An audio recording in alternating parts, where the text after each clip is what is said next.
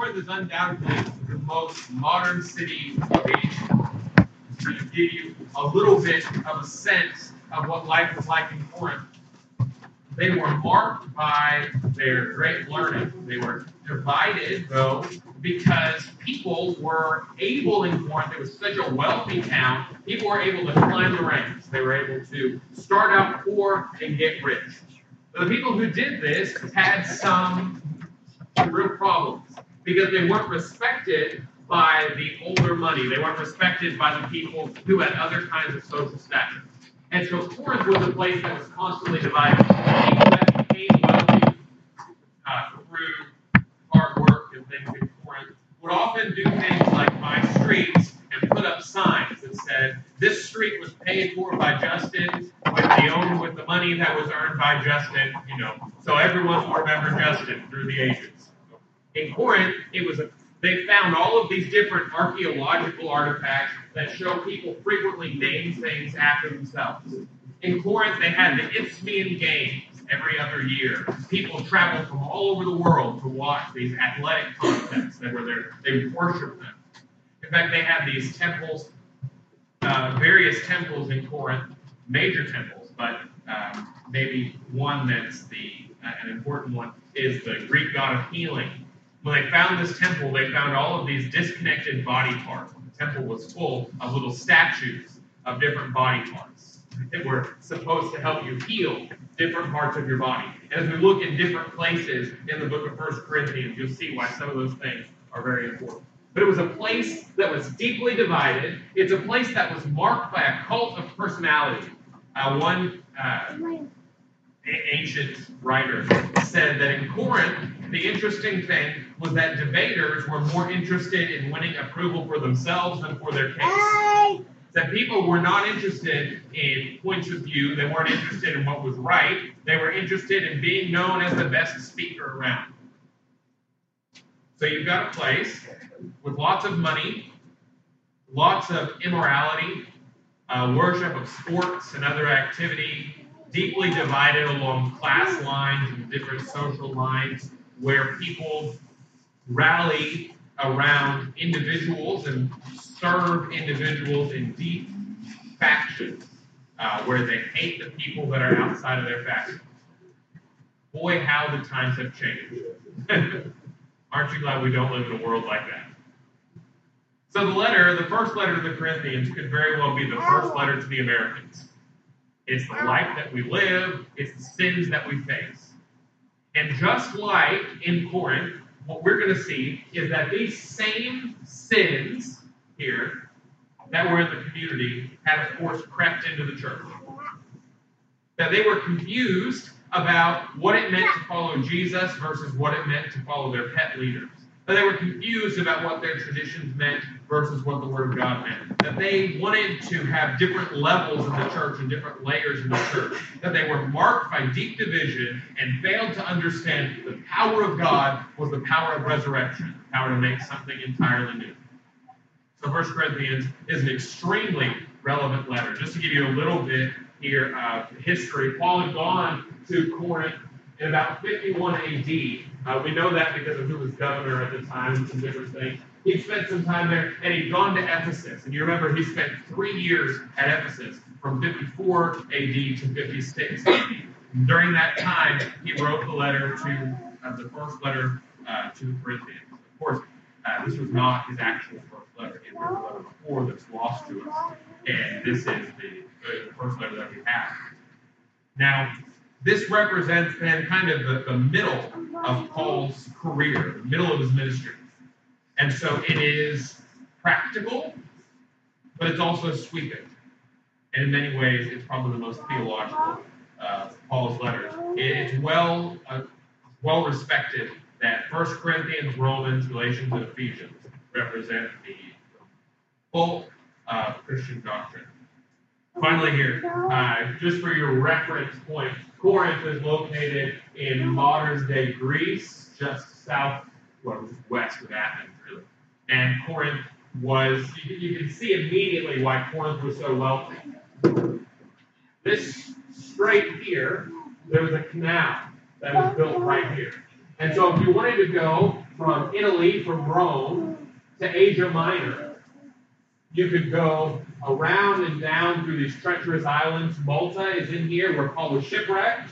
Or you could come through here and pay the Corinthians to pass through.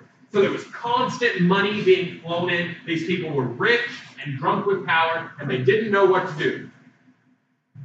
Again, strange how the times have changed. The funny thing that they learned was that making more money did not change who you were. And that the people that you tried to impress with your social class, you were never able to be quite good enough. And so, in this really fascinating place, this place that is so similar to our own world, we get started today. 1 Corinthians is 16 chapters long, so I ought to go ahead and tell you, we're not going to go through the whole book of 1 Corinthians. Because we would be on there. It would probably take a year to go through 1 Corinthians. But we are going to start at the beginning and go for a while, maybe take a break and then come back. Because there's some things here that are so relevant. Maybe you're thinking, well, sure, it was not, division and different things. But there are other things that we have a lot in common with the Corinthians. We'll see when we get a little further that they were deeply struggling with the nature of marriage. But they were deeply struggling with how to deal with sin inside the church and sin outside of the church. That they were dealing with people who wanted to reject the Bible's teachings on the resurrection as superstition. That they were dealing with people who wanted to puff themselves up with their different gifts, and people who had forgotten the importance of love. In all these things and more, I think it's really clear that we have a lot to learn. We have a lot to learn from every book of the Bible. But this one, you don't have to think very much to figure out how it applies. You read it, and it grabs you. Today we're just going to read the introduction, the first 9 verses. But as we read them, we're already going to see sort of a summary of what he has. We're going to organize that today in the 4 uses of the word call in these first 9 verses. So I'm going to read through the first 9 verses, and I invite you to note with me the four calls. It says, Paul, called to be an apostle of Jesus Christ through the will of God, and Sosthenes our brother, unto the church of God which is at Corinth, to them that are sanctified in Christ Jesus, called to be saints, with all that in every place call upon the name of Jesus Christ our Lord, both theirs and ours. Grace be unto you, and peace, from God our Father, and from the Lord Jesus Christ. I thank my God always on your behalf for the grace of God which is given you by Jesus Christ, that in everything ye are enriched by him, in all utterance and in all knowledge, even as the testimony of Christ was confirmed in you, so that you come behind in no gift, waiting for the coming of our Lord Jesus Christ, who shall confirm you unto the end, that you may be blameless in the day of our Lord Jesus Christ. God is faithful, by whom you were called unto the fellowship of his Son, Jesus Christ our Lord. Let's pray together. Heavenly Father, we thank you so much for this day. Thank you for your word. We thank you for preserving this letter that Paul wrote to the Corinthians, that we can come, that we can read it in our own language in the comfort of this facility that you've given. I just ask, Father, that we would see that your word is timeless, that the things that you teach us, the things that you command of us, the things that you help us to do, Father, that all these things are for now. That the same calls that they experienced, we experience. The same divisions they experienced, we experience. And the same solution you offer is still ours. So I just ask, Father, that you'd open my mouth today to speak your word clearly, that you would be glorified. In Jesus' name I pray. Amen. You saw the 4 calls, I'm sure. Paul, called to be an apostle unto the church that's called to be saints, the ones who have called upon the name of Jesus, who are called to fellowship with his Son, Jesus Christ our Lord.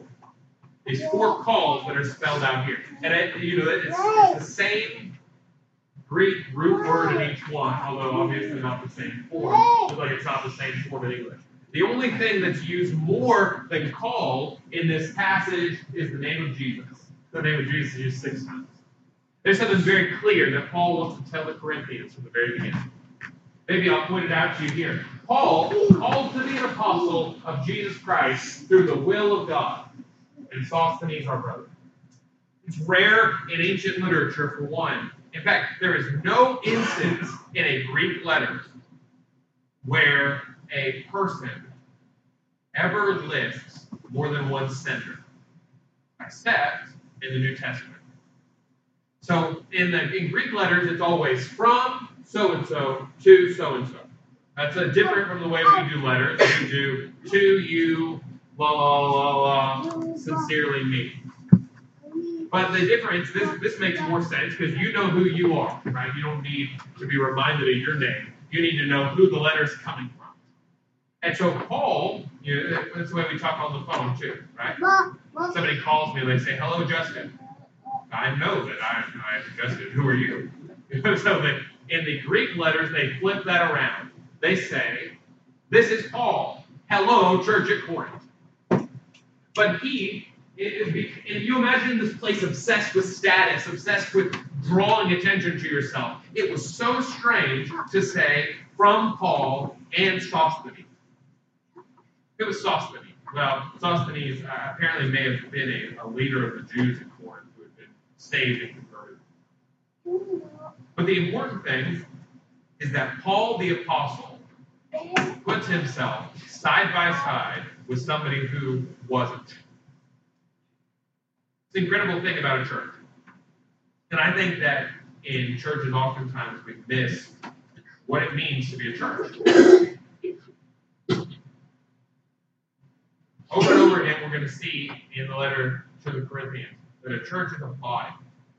That different people with different roles put in their place by God to serve one another and be connected together.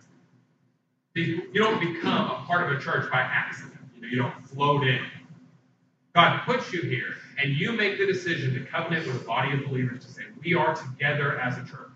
You don't accidentally become a church.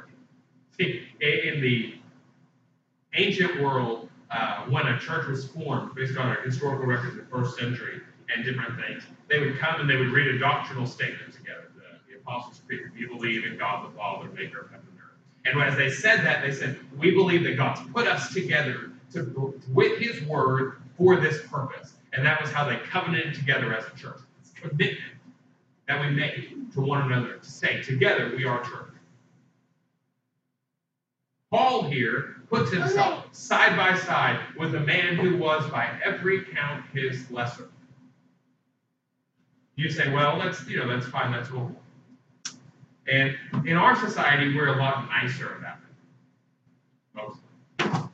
But how many times have you been with somebody and they said, well, why is that person associating themselves with that person? Or when somebody runs for president and they pick their vice president, say, well, I need to pick somebody that's going to help me win these voters over here. We associate ourselves with people that we think will benefit us. Let's say that I know that you don't like my friend John Charles. And I know that everybody wants to be like my friend Logan. Okay? If I'm talking to you, and I want to get something from you, and I want to impress you, I'm going to say, oh, I was talking to Logan the other day. You ever heard of people name dropping? That's what I'll say. So. And if you say, oh, well, do you know John Charles? I know you don't like him. I say, well, I've met him. And in every way, we treat people like they're tools. I want to associate myself with this person that's going to be helpful to me, and I want to dissociate myself from this person. I use John Charles as an example, of course, because when he's famous, I'm going to tell everybody, he's saying in the church.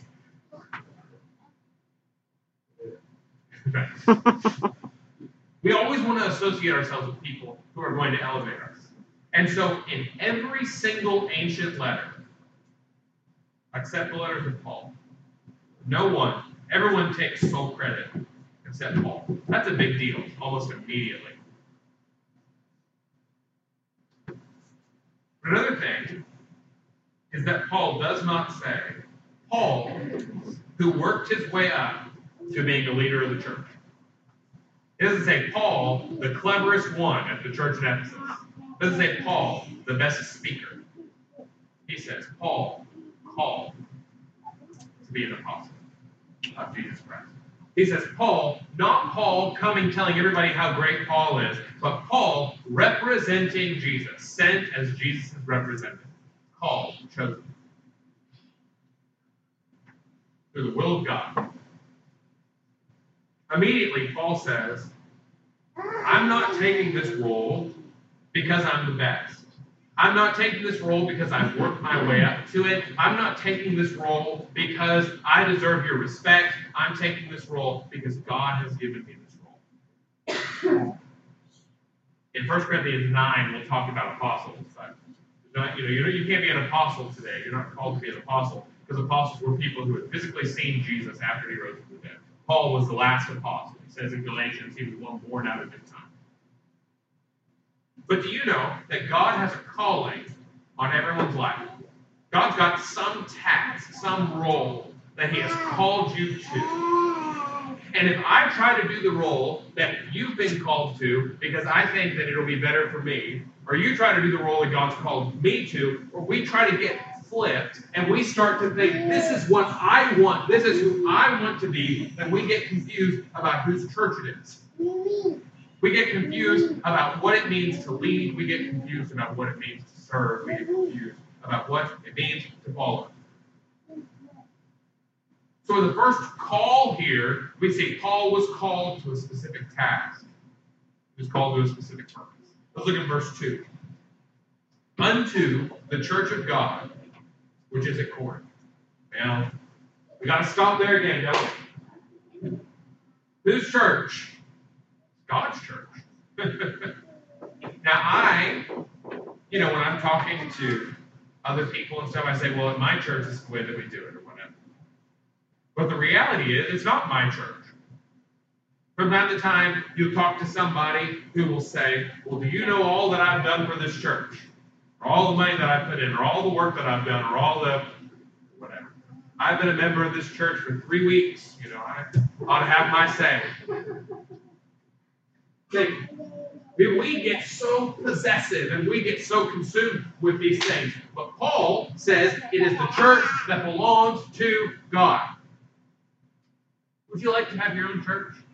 Where you get to do things your way and you get to have the music that you like and the chairs that you like and the carpet you like and the whatever. I've got an idea. You can buy one. I don't know where we're going to find a cross, because the only way to buy a church is with spotless blood. The Bible says in Ephesians that Jesus bought the church of God with his own blood. Nobody has any right to the church except Jesus. And in Corinth, just like today, we get caught up in our own preferences. We get caught up in our own things, and we think, oh, this is my church. It's not my church. It's not your church. That it's God's church that he has called us to different roles in. Now, if we could get that right, if we could really wrap our minds around the fact that God has called me to a role in his church. It's his church, so I don't get a say in it. And he's God, so I don't get to pick my role. How different would things operate? You say, well, we have business meetings. We all get to vote. We all get our say. You know why that is? So that maybe ought to jar you a little bit. When you're a member of this church, whether you've joined this church or been baptized here, when you're a member of this church, you've covenanted together here to be a part of this body. And all Christians have the Holy Spirit. And so the idea behind voting is not that I say, well, I'd really like it better if we had, full white lights or white lights. The point of voting is that it is easier for me to misunderstand the leading of the Holy Spirit than for all of us to misunderstand the leading of the Holy Spirit. The idea is that God rules his church through his people. But if we come together and, in the middle, mark yourselves, if we don't show up for the business meetings, we don't pray before the business meetings, we treat them like, I'm just going to pick what I want to do. I'm upset about this, or I'm happy about this, or whatever. And we ignore the fact that God is the one that things are for. And we lose the sight that we are God's vessels to run his church. Then you get fights, you get dissent, you get after business meetings in the parking lot. You get all these things that destroy things. On the phone. But if you say, I'm not perfect at understanding the leading of God. But if we're all coming together sincerely looking for the leading of God, then the majority of us as Christians are going to know what direction God wants us to go. And so I'm going to say, I thought this was not the right direction, but I see this church that God has put together pulling things in this direction, and I trust the leading of his Spirit. Unto the church of God. It's a huge deal. That also says certain things about how we need to operate as a church in terms of holiness, in terms of our focus, in terms of our mission. But of course, there is only so much time. Unto the church of God, which is at Corinth. He says, the church of God that's located in Corinth. We are the church of God, which is at Richmond. We are a church of God. Then he says that in a different way. He says, to them that are sanctified in Christ Jesus, called to be saints. The ones who have been sanctified, what does sanctified mean? What is a saint? You say, well, a saint is what you become if the Pope, CNN come together and vote. You become saints. They build little statues of you. They paint pictures of you with a dinner plate behind your head. They do all kinds of things. That's not what a saint is. Saint is actually, in Greek, just the word agios, holy. It's called to be holy ones. The ones who are made holy in Christ Jesus, called to be holy ones. Now, what does holy mean? You say, well, like those jeans these kids wear. It means that you never do anything wrong. She's so holy. Holy means set apart. So in the ancient world, they would have some dishes that were for common use, and they would have some holy dishes that were only allowed to be used for sacred things. Passover. No. Jesus says, those who are, the church is made up of those who are sanctified in Christ Jesus. Those who have been set aside and placed in Christ. So, if you are in Christ, if there's come a time in your life where you recognize that you were common, that you were not sanctified, that you were a sinner, that you realize that Jesus was your only hope, and you turn to him, trusting that he died for you and he rose again, then you are a saint. You're sanctified in Christ Jesus. You've been set apart by him. But of course, he's got this kind of double, doesn't he? He says that are sanctified, that are holy, called to be holy. You see that? You are already set apart in Christ Jesus. So why can't people tell that you're set apart? You've been set apart in Christ. You're set aside from the world. You're set aside for God's use. You're set aside as his treasured possession. So why is it that if I look in your life, you're a lot mixed up with a lot of other stuff? No, we've got this holy plate. We only use this plate for the Passover. But then we put it with all the other plates. If I cherish something, I don't just set it apart in my mind. What happens when you put the fancy plate with all the other plates? dinged up, it gets chipped, it gets, eventually one of the kids thinks it's for painting, whatever. Throw like a frisbee, gets dropped, gets put in the dishwasher, and cracks. In my house, I think that the rule is that if something says that there's two kinds of dishes. There's dishwasher safe and single use.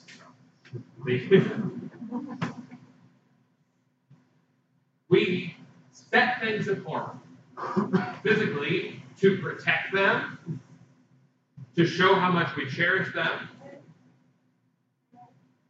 God says, I have set you apart. And so I want you to live a life that is set apart. In 1 Corinthians, he says, come ye therefore out from among them and be ye separate, saith the Lord, and touch not the unclean thing. God says, I want to pull you away from sin. I want to pull you away from the way other people live. I want to pull you away from these things to protect you and to put on display how much I cherish you. He says, you are a church, you have been sanctified, but you are called to be saints. You are called to be holy. You are called to be different. You are called to live a higher kind of life than anyone else can live.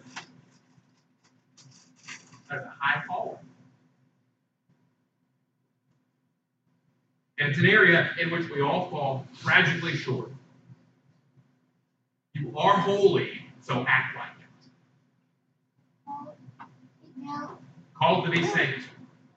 To the church of God, which is the Corinth. To them that are sanctified in Christ Jesus, called to be saints. To ones in this church, with all that in every place call upon the name of Jesus Christ our Lord, both theirs and ours. So this letter is not just for the Corinthians. This letter is for all those who call on Jesus. Both their Lord and ours. There's our third call. How did you become a saint? How did you become called to your specific task? How did you become called to be a saint? You receive those callings when you call upon Jesus. Imagine through the ages, God calling out your name. I think of the life of the prophet Samuel. Remember, Samuel was laying in bed, and he heard a voice. And so he got up, and he went to the priest, and he said, did you call me? No, I didn't call you. Go back to bed. Comes back and said, did you call me? No, I didn't call you. Go back to bed. Finally, he says, it was the voice of God. Wait. And Samuel, laid in his bed, he heard it again, and he said, speak, Lord, your servant heareth.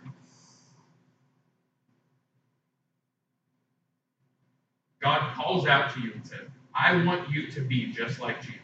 I want to call you to be a saint. And in response, you call back to him and say, call him you. Whoever calls on the Lord Jesus. What does it mean for Jesus to be Lord? In our lives, in the lives of sin, it means we've got to turn from our sin and turn to him. We've got to say, Lord, I recognize that I've been trying to be in charge of my own life, that I've been trying to make some little compromises that I think are going to make things better, but that I'm going to make you king of all. Unconditional. Call upon the name of Jesus Christ, our Lord. Of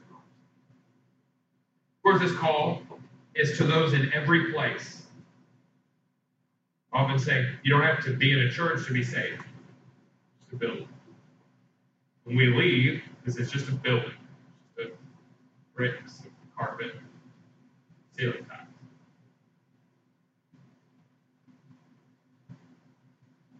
We come together, and Jesus is here amongst us.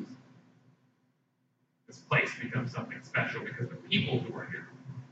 See, Paul wrote this letter to the church of God, which is at Corinth. He did not write the letter to the building. He wrote the letter to the people. The house of God is the people, not the building. The church is the people, not the building. The people who have been called to be saints and have called upon the name of Jesus Christ, their Lord and Now, he gets into a little bit of a digression here. He starts to look into what are some of the implications of our sanctification. What do you see it means that you've been set apart? Look here with me in verse 3 if you would. Grace be unto you and peace from God our Father and from the Lord Jesus Christ. This is a regular greeting. Paul was concerned about them being holy, but he didn't stop doing things just because people in the world did things. In the world, when people saw each other on the street, they said, Charites, hello, greetings. And Jews, when they saw each other on the street, would say, Shalom, peace. Paul changes Charites very slightly to Charis, which means grace. And he keeps Shalom. And so he says, grace unto you and peace from God our Father and the Lord Jesus Christ. He takes the regular, everyday, and adds a touch of Jesus to it. I wonder if you just spent a week thinking about how you could do that. What are some things I do every day that I could infuse a little bit of Jesus into? If I'm a Christian, how do I see the same things just slightly differently than everybody else? Paul says that when he thinks about it, he doesn't look at people anymore and want to say happiness to them. He looks at them and says, grace, goodness that you don't deserve, favor of God. Forgiveness when you don't deserve forgiveness. Patience when you have worn out every standard of patience. And peace. Peace, not, and of course he used the word peace differently. Peace is not an internal feeling. Peace is peace with God through Jesus. And that peace bleeds out into peace with other people. So, grace, gift, and peace. He says, may you have God's gift and may you have peace with God through Jesus Christ our Lord. That is something that comes with being holy. It's something that comes with calling on Jesus. When you call on Jesus, you receive His grace and you receive His peace. And as He calls you to be a saint, He's offering you His grace and His peace. And in this interplay between you and God, you're given a chance to be holy. You're given a chance to be different. If you're only set apart on your set apart Sundays, you're going to be useless as a Christian.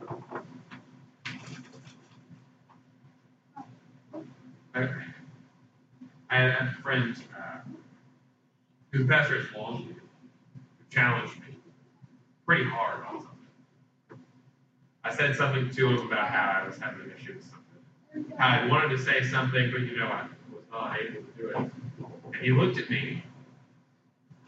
He said, when you start having imaginary conversations with somebody, it's time to have a real one.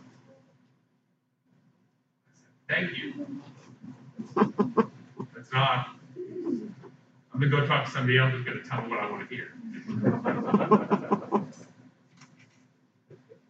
We were at the national meeting. There's a tool shed lunch and a little evening thing. After the day's meetings are over, pastors get together and talk about practical issues about how to apply things. I wish it was better attended, but it doesn't start until 9:30 or something. Because you have to wait till it's meetings all day. You have to wait till the meetings are over. And then you go to this thing.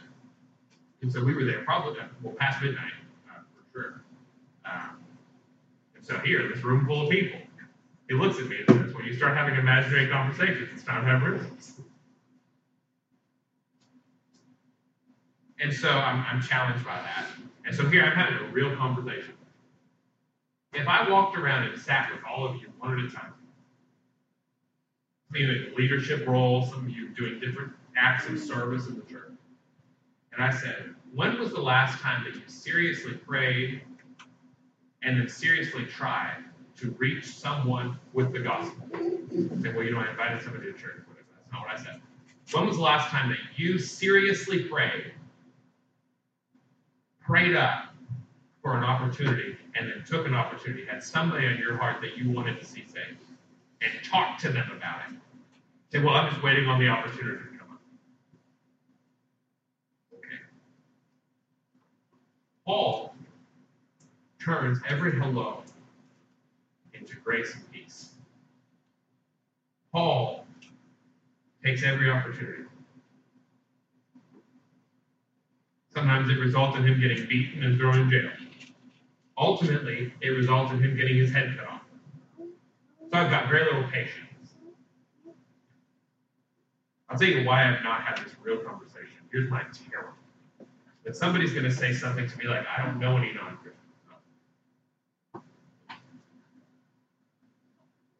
You don't know any non-Christians, you need to meet some. They're going to hell. Stop it. I'm glad we're having this conversation like this. Glad we get this time to spend together here. So when was the last time? If I sat down with you one-on-one, I read about a pastor when he came to a church, he did reverse membership interviews. He said, we're going to talk to all the new people. He said, but I don't know about the people who are already here, so I'm going to talk and get everybody's testimony and get their Christian, their life, find out where they are. I wish I'd known about that sooner. Let's go from, house to house and find out. All the people that say they know Christ really know Christ. And so if we sat down, I went to your house, sitting there, and I looked at you and I said, when was the last time? Tell me their name. Tell me what it was. That you had on your heart somebody's salvation and you worked for it. I wonder how many of you are not going to answer the door for the next couple of weeks. I want to have that conversation.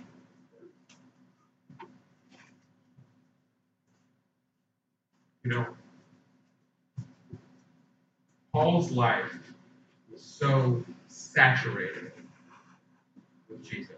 His heart was so full of Jesus that it bleeds through into every little thing. You say, well, I just can't do that.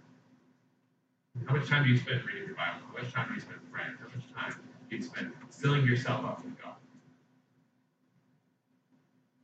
I understand some of us have lots of Bibles. Okay. I'm not going to say if your Bible's here that you don't have them.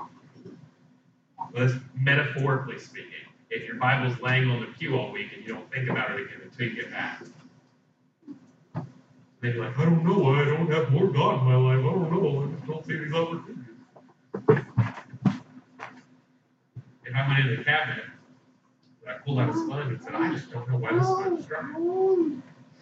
It doesn't make any sense. I'm trying to clean with it, it's just not working. Well, you probably need to soak it in the water some, and then it won't be dry. Say, my heart just feels so dry, I just feel so far from God, I'm just so angry all the time. What if you soaked yourself up in God? Do you want to know how I know how much water is in the sponge? Because when I squeeze it, water comes out. Do you know how I know how much of the Word of God is in you? Because I find out what happens when you get squeezed. You ever tried to take a wet sponge from one place of the house to the other? Drip, drip, drip, drip, drip, drip, drip, drip, drip, drip. Oh, I made such a mess, Feel like me, say, it's only water, but I used to mop it up anyway, it'll be fine. But you move a wet sponge across the house, and that wet sponge will leave a trail. And your wife will come and say, Justin, did you carry wet sponge through here? Hey, your wife won't say that. You go and you walk, and everywhere you take that wet sponge, it puts water on the ground because it's full of water. Now, if I followed you around this week, I'm going to be at camp. This is your chance. If I followed you around this week, I said, there's no Jesus on the floor. There's nothing dripping out. The only way I know to get a sponge from one room to the other without making a mess is to carry a dry sponge. So, in your wake, is there a trail of Jesus, or the little drips of Jesus? Say, oh, wow, look at this. This person did something really bad, and they just forgave them. Well, there's Jesus all over that.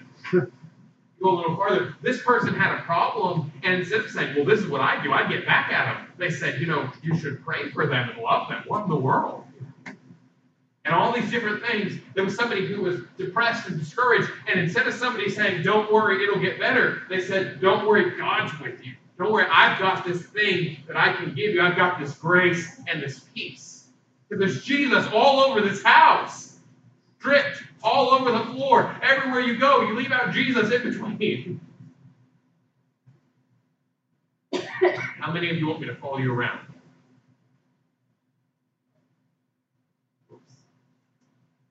Grace unto you and peace from God our Father and from the Lord Jesus Christ. And now 6 verses in 6 minutes. I thank God always on your behalf for the grace of God which is given you by Christ Jesus. He says, I'm always praying. I'm always thanking God for the grace that he's given you. That in everything, here's the grace. Here's the grace that you received. Here's your sanctification. That in everything you are enriched by him in all utterance and in all knowledge. Here we go again. Jesus Christ, all over the place. He says, everything you say and everything you think is dripping with Jesus. It is enriched with him. It is full of him. It has more than it can handle of him.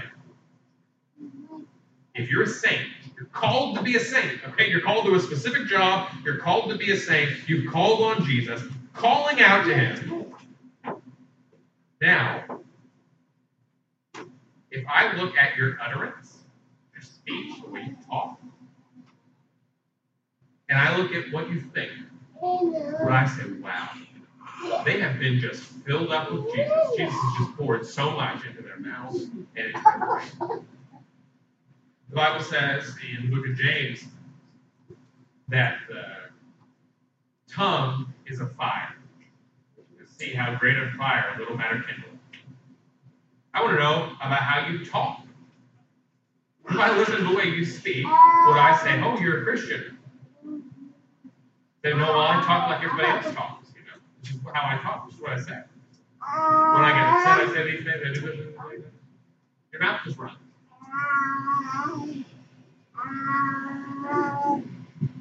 I say, well, have you ever read Ephesians? Corrupting talk. Well, no, I haven't.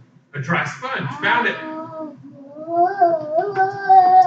If I look at your speech, I look at the way you treat people, I look at the way you respond, I look at the kind of language that you use, is that sanctified language. You say, well, I never cuss in church. Good for you. But you never commit adultery or murder in church either. I want to know about every area of your life. Do you go around dripping holiness? Or not? Verse 6. Even as the testimony of Christ was confirmed in you, even as the gospel was proved in you, even as people look at you, they can tell that Jesus died and rose again and made something new, because he made something new in your life. You think about the man who was blind. They came to him and he said, whether he's a good man or not, I do not know, but I know this, I was blind, but now I see. But I just met Jesus 2 minutes ago. I don't know anything about it, but I know that he made a change in me. Even as the testimony of Christ was confirmed in you. If I had only the lives of the people in this church to prove to somebody that Christianity was true, that God could change lives, would I be embarrassed? Or would I be able to say, let me give you some instances of some people who totally turned their lives around by the power of the gospel? You say, well, that's hard. Yes.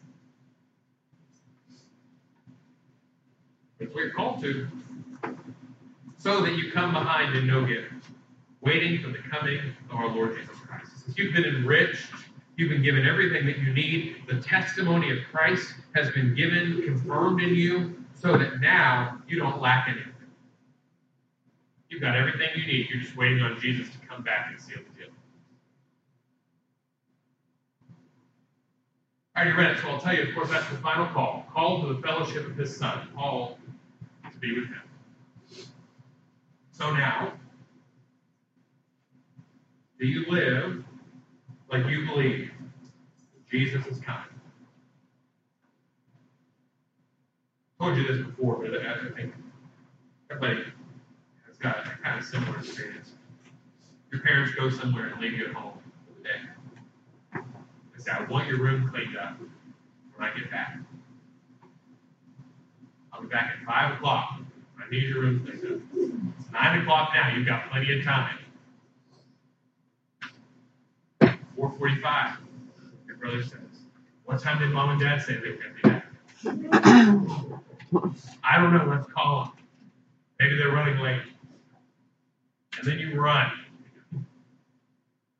How much, how low can I pull the blanket so they can't see under the bed?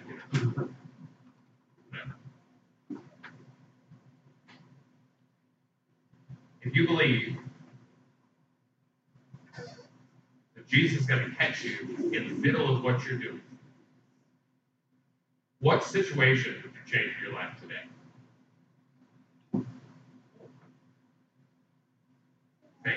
Can you imagine? You're standing next to somebody, you're just telling a casual lie, and then whoo, trumpet sounds. There's Jesus. He says, "Hey, what you doing?" You're in a living situation you shouldn't be in. Hey, what are you doing over here, Jesus? Jesus says to you, what are you doing over here? There are some places that you wouldn't go if you really believed that your grandmother was going to walk through the door. So why would you do it if you believe Jesus is going to walk through the door? Meddling. You are called to conformity with Jesus. And people say to me, well, everybody does it, I got to do it. I feel so bad. But here's my question about whether or not you really have to do it. And people, I guess, fool themselves on this too. If you believe that Jesus was going to show up in the middle of you watching that TV show, if you believe that the door was going to open and Jesus was going to sit down next to you and say, hey, what are we watching? That song on the radio you're singing along with. Hey, I missed that last word. Could you say that to me again? How different would you live your life? Say, well, it's just, no. Look at this. You've got everything you need, and now you're just waiting on the coming of our Lord, Jesus Christ. You're waiting on your master to show up. You're waiting on the boss to come in. Your boss comes in at work and says, hey, what are you doing? Oh, just taking a little break. I'll go back to work on Sunday. I work once a week now. Your Lord Jesus Christ comes in and says, oh, hey, how much work have you gotten done today? Well, you say, I'm not actually due to do any work until 10:50 on Sunday. Oh, okay. I said, yeah, but I'll be there for a solid hour, maybe more if he doesn't shut up. So can you imagine? I'm telling you, there are people all around this world that have to pray and pray and pray. Jesus doesn't come back on 7:30 on a Wednesday. Right? So, hey, where were you? A little late. Just imagine if Jesus came back and he came to the church to look for you. Does he have good odds? All that to say, you've got everything you need. You've been set aside as a saint, waiting for the coming of our Lord Jesus Christ, who shall also confirm you unto the end. Here's the really encouraging thing, is that although we may mess up, although we may fail, Jesus says, I have never started anything that I did not do. Although right now your life may be a mess. You may not want me to follow you home. That floor may be squeaky dry. God says, I'm not done with you yet. I still call you to conformity with my Son. I still call you to be close to me. I confirm you. I say, you are mine and you will be blameless. What can wash away my sin? Nothing but the blood. God is faithful. Although we are faithless, although we betray him, although we are everything except faithful, God is faithful. Although we do not answer our call to be holy, although we do not answer our call to be our task, we don't answer our call to fulfill our task. Although the last time we talked to him was when we called on him to save us, God is faithful. You read the Bible about Hosea and Gomer. Hosea loves Gomer, and Gomer is unfaithful. And he goes and buys her back from the slave market. She sold herself into slavery with this man. Back and forth and back and forth and back and forth. You say, oh, I can never forgive anybody like that. Oh, wow.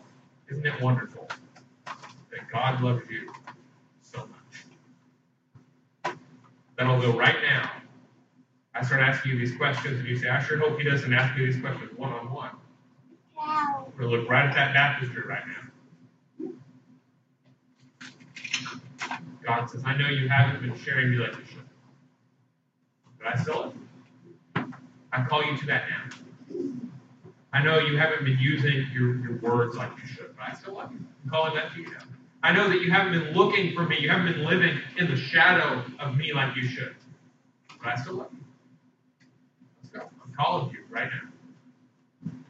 God is faithful, by whom you were called unto the fellowship of his Son. You've been called, faith, to have fellowship with Jesus, to be with him now, and to be with him forever. And so, Christians, today, how close are you to God? Well, I just don't know how to get back close to God again. Well, for $120, you can have a candle. I'll tell you what you need. You need to read your Bible. You need to fast, and you need to pray. I want to be hungry for God, and I want to fill myself up. You know, look for opportunities to serve you to make it till you make it. You say, well, I don't feel like telling anybody about Jesus. Like, say, call your boss, say, I don't feel like going to work. I'm going to be there next week, you know, if things kind of improve. Be out of a job. What do you do when you don't feel like going to work in the morning? You go. You get up. You get up, and you go. And then usually by about lunchtime, it turns out that you don't have Ebola and you're okay. You know, you're all life's fine. When it comes to serving God, our Lord Jesus Christ, we think we've got other options. So where are you today? Is God calling you to fellowship? Is he saying, I want to bring you close to me. I want you to stand in the shadow of my Son. Is he calling you to sanctification? Is he saying, you're living this life that's so far from me. I want you to submit to my will. Or is he calling you right now to a specific task? Is there something, some job you know you ought to be doing? Or is he asking you to call on him to give you eternal life? Is he asking you to call on him and say, Lord, help. I'm caught up in my sin. I don't have any choice except to go to you. The musicians come, and as we stand together, we'll have a hymn invitation.